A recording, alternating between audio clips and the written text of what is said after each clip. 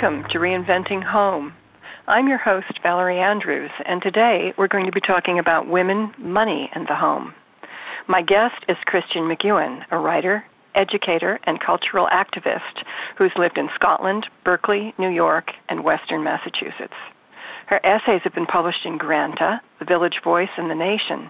Her book, World Enough in Time, on creativity and slowing down, is now in its 7th printing. Her latest offering is Legal Tender, Women and the Secret Life of Money. Legal Tender began as a play, one I was fortunate enough to see performed by a chorus of diverse women in Northampton, Massachusetts, about 5 years ago. Christian, I am very happy you've turned these powerful narratives into a book. Here, women from different backgrounds talk about how they learned about money around the dinner table and from the way their parents ran the home. Can you tell us how you first got the idea to collect these stories? Well, it was the spring of 2009, and I had a tiny part in a local performance of the Vagina Monologues, Evangelos play. And at the party afterwards, I said to one of the other actors, what other topic brings up those complicated, contradictory, multi-layered feelings for women, apart from our vaginas? And before I reached the end of the sentence, I thought, money. I need to do a project about money. I'm wondering what it is about money that we feel we never have enough. I think it goes back to the late 60s, early 70s, the last wave of feminism, and the fact that a woman making her way in the world and making sufficient to pay her way in the world is still a relatively recent thing. My generation, which is the boomer generation, we're probably the first generation where women are actually expected to pay our own way. We like to think we've arrived politically, yet in so many ways currently it feels as if we're going backwards. And we need those stories of empowerment. We need to hear how other women have managed. Because even now, the average woman makes 77 cents to the male dollar. That's the mean across the United States. I find it fascinating that you started to write this book during the recession, and that, as you say, the one topic that's as vibrant for women as their private body parts happens to be their private thoughts about money. For many of the women, was telling their story about money a kind of therapy? I think it was. I think it was different from therapy in that I had no agenda beyond hearing the story. I wasn't trying to heal them or improve their finances or mend their relationship with their husband or their mother or anything of that nature. And what I really experienced listening was that the story came alive in its fullness to them and therefore to me in a way that it probably never had before. And the image I have for this is like the money monster rising into the room, like a kind of dinosaur on its back feet with its great snout sticking out in their shoulder. I mean, there was a sense of they knew one portion of that monster with their financial advisor and one with their husband or their partner and one with their children or their grandchildren or their parents, but they'd never seen it whole somehow. One of the stories I found very affecting in the book was about a woman who's always had to scrimp and save, and she only allows herself a bit of luxury when she gets divorced. And it's very interesting what it is she decides to buy for herself. Yes. I'm wondering if you could read that story to us. Yes, let me find it. I think everybody who works in the freelance world has an inner bag lady who is ready to haunt her. But I haven't had to be that person so far, except in my heart. And I know how to save money. I do. My rainy day fund is adequate for small emergencies. But one time, the day after Michael and I broke up, I went and bought a brand new bed. It was a hilarious and so tender experience. Nobody was in the store except for Joe, who must have been a 30-something African-American guy. And Joe said I could lie down on their sleep analyzer, which was a huge black marshmallowy type thing covered with naugahyde. And I had to say my name and how tall I was and how much I weighed and what position I slept in and what position my partner, if I had one, slept in. And I just blurted out to Joe, well, I'm getting a divorce. Well, I'm not married, but I'm... And he said, it's okay. So he started showing me these different beds, and I had to lie down on all of them to see which one would serve. And so I was lying on a bed that was, pushing $800. And then there was a tax and a special mattress cover. And I just said, okay, Joe, I'm going to do it. I flipped up my Visa card and signed up for it. And he said, you'll be glad you've done this. With mattresses, it's all about puff and sink. And I said, Joe, you're talking my language. The mattress came on New Year's Eve. I'd gone upstairs that morning, and I saw how cobwebs had formed all around the room, how my bedroom had become a sad place. So I took down all of the old photographs of the life I had loved so much, and I lovingly cleaned my room. After I finished vacuuming and washing things down, I polished all my furniture with oil and vinegar, just sort of polished away the tears. My room smelled a little like a salad. And then the delivery guys threw out the old bed and set up the new one. I made it up with fresh linens, and then I started to make friends with the bed of solitude. Maybe I should call it the bed of gratitude. But I was just able to say, I must do this now. I must have heart's ease. I must cradle my back. So when I get into that bed, onto that mattress, with my hot water bottle, and the memory foam pillow they threw in for free, I just think, poof and sink, poof and sink. That's a beautiful story about a woman coming home to her own self after a divorce, and about the role the bed plays in easing her rite of passage. It's almost a mythical bed that transforms her life in some way and gives her access to something new and something that's hopeful and redemptive. I'm so glad you shared that story. There's another one I'd like to ask you to read, and this is about the whole problem we have with standard gender roles and housework, and the notion we have that whoever earns the least is going to have to do the lion's share of cleaning. It's Suzanne's story, and it's called Playing Fair. The biggest struggle in my marriage has been about division of labor in the household. My husband and I both started out with academic jobs, but I decided to negotiate a half-time contract, which turned out to be one of those things where you work full-time, you only get half-time pay. It was not a good arrangement. So right off the bat, I'm making half the amount that Tim is making, plus he's in the sciences and I'm in the social sciences, so there's another disparity right there. He got promoted before I did, and so on. I was mad at him for 10 years. 10 years. I was furious because I did almost all the housework, all the little kid work, and I just couldn't figure out why he didn't help more. Then at some point it became clear to me that he was counting. He had some rough notion of fairness. It's not that he was a jerk. I mean, I'm still married to him. I love him dearly. But he was calculating at some level what was due. So he put in maybe 10 or 20% of the work, which was less, of course, than it should have been, but nonetheless. I finally understood it when I left my job. I was without income for, 4 years, and Tim stopped doing anything at all. It was as if he felt, okay, I'm really going to concentrate on my job, because now I'm the total provider. And then, just when I was about to despair, I had the most curious thing happen. I went back to work, and very quickly I got promoted into an administrative position, and I started making more money than Tim was making, which was a total shock. By golly, when I started making more money than he did, he started pitching in. I mean, he now does half the work in the house. I wasn't expecting anything from him. And then all of a sudden, the thing shifted, and that's where it's been ever since. I remember I said to a friend, at some level, I just know that he's been calculating this. But it was a big surprise to me, and I still don't know how I feel about it, honestly. There's a part of me that thinks, wait a minute, how do you put a figure on? I mean, I don't even know where to start. My career would have been totally different if Tim had done more. But on the other hand, it was reassuring to realize that some notion of fairness was involved. But every once in a while, he'll come up with some revisionist comment, how he feels really good that he stood by me all those years while I was working for my career. And I'm thinking, what? I did that in spite of all the other stuff at home. We were just at the bank. We were taking out a second mortgage to pay for our child's private school, and the loan officer asked us, who wants to be the primary person on this loan? And we kind of looked at each other, and she said, well, who's making more money? And Tim turned to me and said, I think it's you at this point.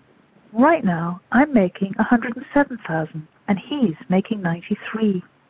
The college pays its administrators ridiculously well, so I feel a little funny to be making this kind of money. But I'm totally happy to have evened this out between us. That's a beautiful story about the unconscious math that we all do. I think women do it because they feel beholden when the man is earning more money, and then I think the men do it because they expect that the more time they put in at the office, the less they need to do around the house. And so there's a kind of complicitness in this story and a real honesty in the telling of it, where the woman conveys her anger and her resentment, but she works it out with him too, and that as she takes on more responsibility and gets paid more, then he does actually pitch in more. So there's a nice balancing act that happens in this story. Yes, apparently men and women went on, between about 1970 and 2000, men on average gradually moved up and up in terms of contributing to the household domestic work. And then around 2000 they stopped. The percentage stopped growing, and it stopped at around 35%. So women, on average, even a woman who has a husband who helps, still does 65% to the man's 35%. I wonder if it's to do with just the economy, and everybody feels short of time and everybody feels short of money. There's another story I'm very fond of in this collection because it turns a lot of what we think about hoarding on its head. And this is Phyllis's story, and it's about going back to her father's house and having to deal with all the things that he's collected after growing up in the Depression and learning that nothing ever should be let go. And I'm wondering if you would read that story to us. When I walked into his house, I felt like I'd walked into the brain of somebody with mental illness. That's absolutely how it felt. My father was born during the Depression, working class, Polish, second generation. His biological mother was from Warsaw, but she died when he was 11, 12. Then his father remarried, and there were 7 or 8 kids in that blended family, and he kind of got lost, and his father was really hard on him. There was some rejection, deep rejection there. So he was a self-made man. He really saw himself as picking himself up by his bootstraps. He started by picking dumps and was able to turn that into cash, and his dad made soap, so he was part of a soap business. And later he went into the merchant marine and became an air conditioning refrigeration mechanic. He was a fur trapper and trader. He was an auctioneer, a flea marketeer, a buyer-seller, a wheeler-dealer. And eventually he hoarded money and invested money. And that was where some of his wealth came from.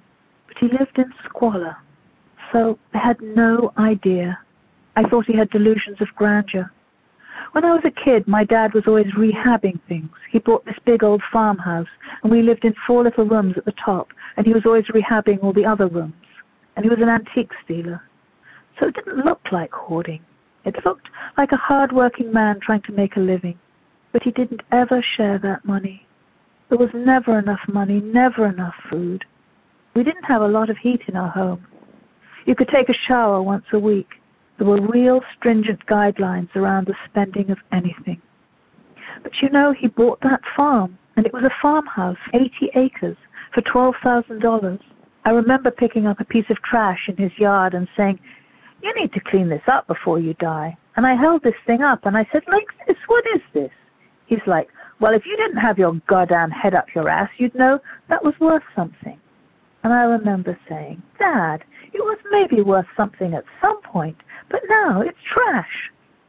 So when I did finally walk into his home, I really literally dropped to my knees and I wept when I saw the condition he'd been living in.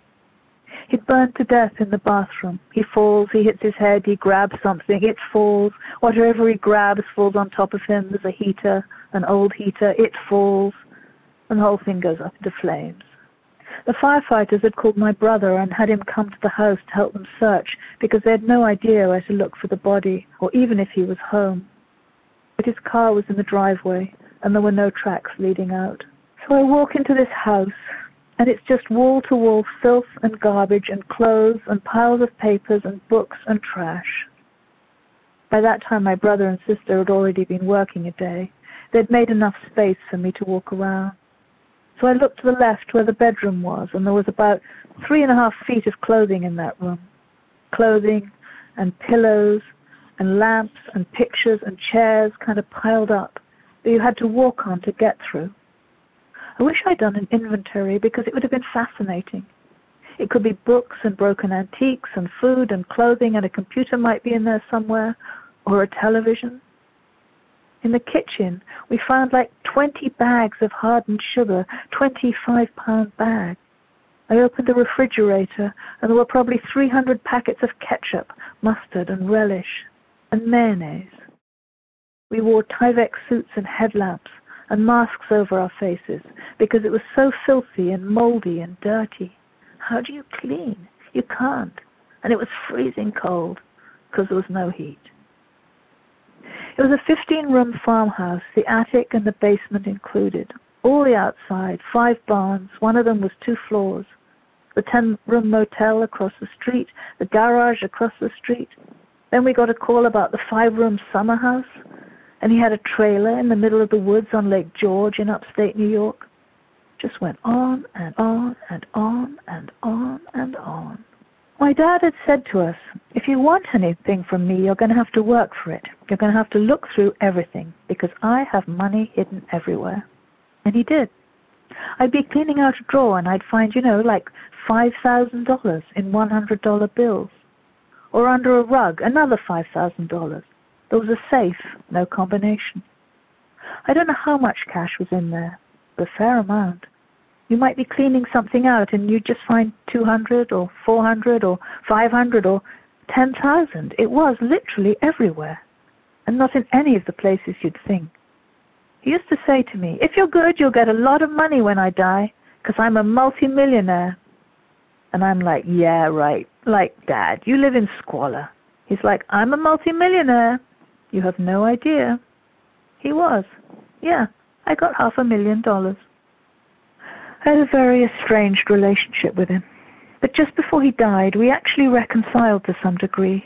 I'd go and visit. He'd peek out the door and be, I'm coming right out. And I'd take him to his church. I'd say, let's make a prayer for you. And he'd bring me to Mother Mary. And I'd be like, Mother Mary? I love Mother Mary. We arrived after Mass one day. You could still smell the incense in the church. And we walked around this beautiful land and these beautiful buildings and just connected on this very spiritual level. And he's like, let me take you out to lunch. I have 2 coupons to Popeyes. And we go to Popeyes. So he'd be able to garner us 2 meals for under $7 with his coupons. And of course he'd take the pickle relish and the ketchup and the mustard with him. But I saw him trying to connect and open up to me in a way he never had in all my life before. So I can only hold it as a spiritual path, and that my being born to him was also my spiritual path. I think his life was a sacrifice for mine. It was a fast track to a generous soul and to waking up and to being all that I am. As I was going through his stuff, I felt I needed to transform it, and I thought, I'm going to make altars. I also took all the objects from Africa that I could find, and I wrapped them in red cloth, and I sent them to all of the people I knew of African descent. I don't know what their value was, but they were beautiful. And everybody I knew got something in the mail. Because my dad had mental illness and was so abusive, it's really hard to see him in the light. But I'm trying to shift that now. I think he did the best he could. I think he cared deeply to hoard that money and distribute it to his children. That money changed my life. It's very unusual to go from a working class to an upper middle class life. I've been able to travel, to support people I love, to do the things they want to do. I put my niece through college in Columbia. I redid my kitchen. I've been able to make repairs on my house. So I think that continues the transformation. And it's my belief that my dad is really happy. If there's any part of him left that's looking at me from the other side, that he's saying, yes, good, I tried, and I didn't do so great, but I'm so glad you're able to do it on my behalf. And to have more compassion for his brokenness. This is a story not just about money, but about safety and security and of home. And what touches me the most about this is that Phyllis really understands that for her father, all the things that he collected were talismans. They were little promises of life and redemption. It reminds me of a recent book called The Swedish Art of Death Cleaning, where the author advises us all to tidy up before we go, to make sure that we don't leave all these horrible sorting tasks to our children. But Phyllis's story seems to say that there's something sacred about going through a parent's possessions, and it gives us a chance to get to know them better and to understand what was really at the center of their lives. Yeah, I think that's right. I think she's grateful for it. And she herself now lives a very, very different life, a life of beauty and generosity and art making. So this is a story of money used for transformation. Yeah, absolutely. Christian, thank you for this marvelous book and for your wonderful reading and for teaching us so much about the way money emerges from and shapes our view of home. You can learn more about Legal Tender and Christian's other books at christianmcewan.com. And I hope to have you back again to talk about other aspects of home. Thank you so much. Thank you so much.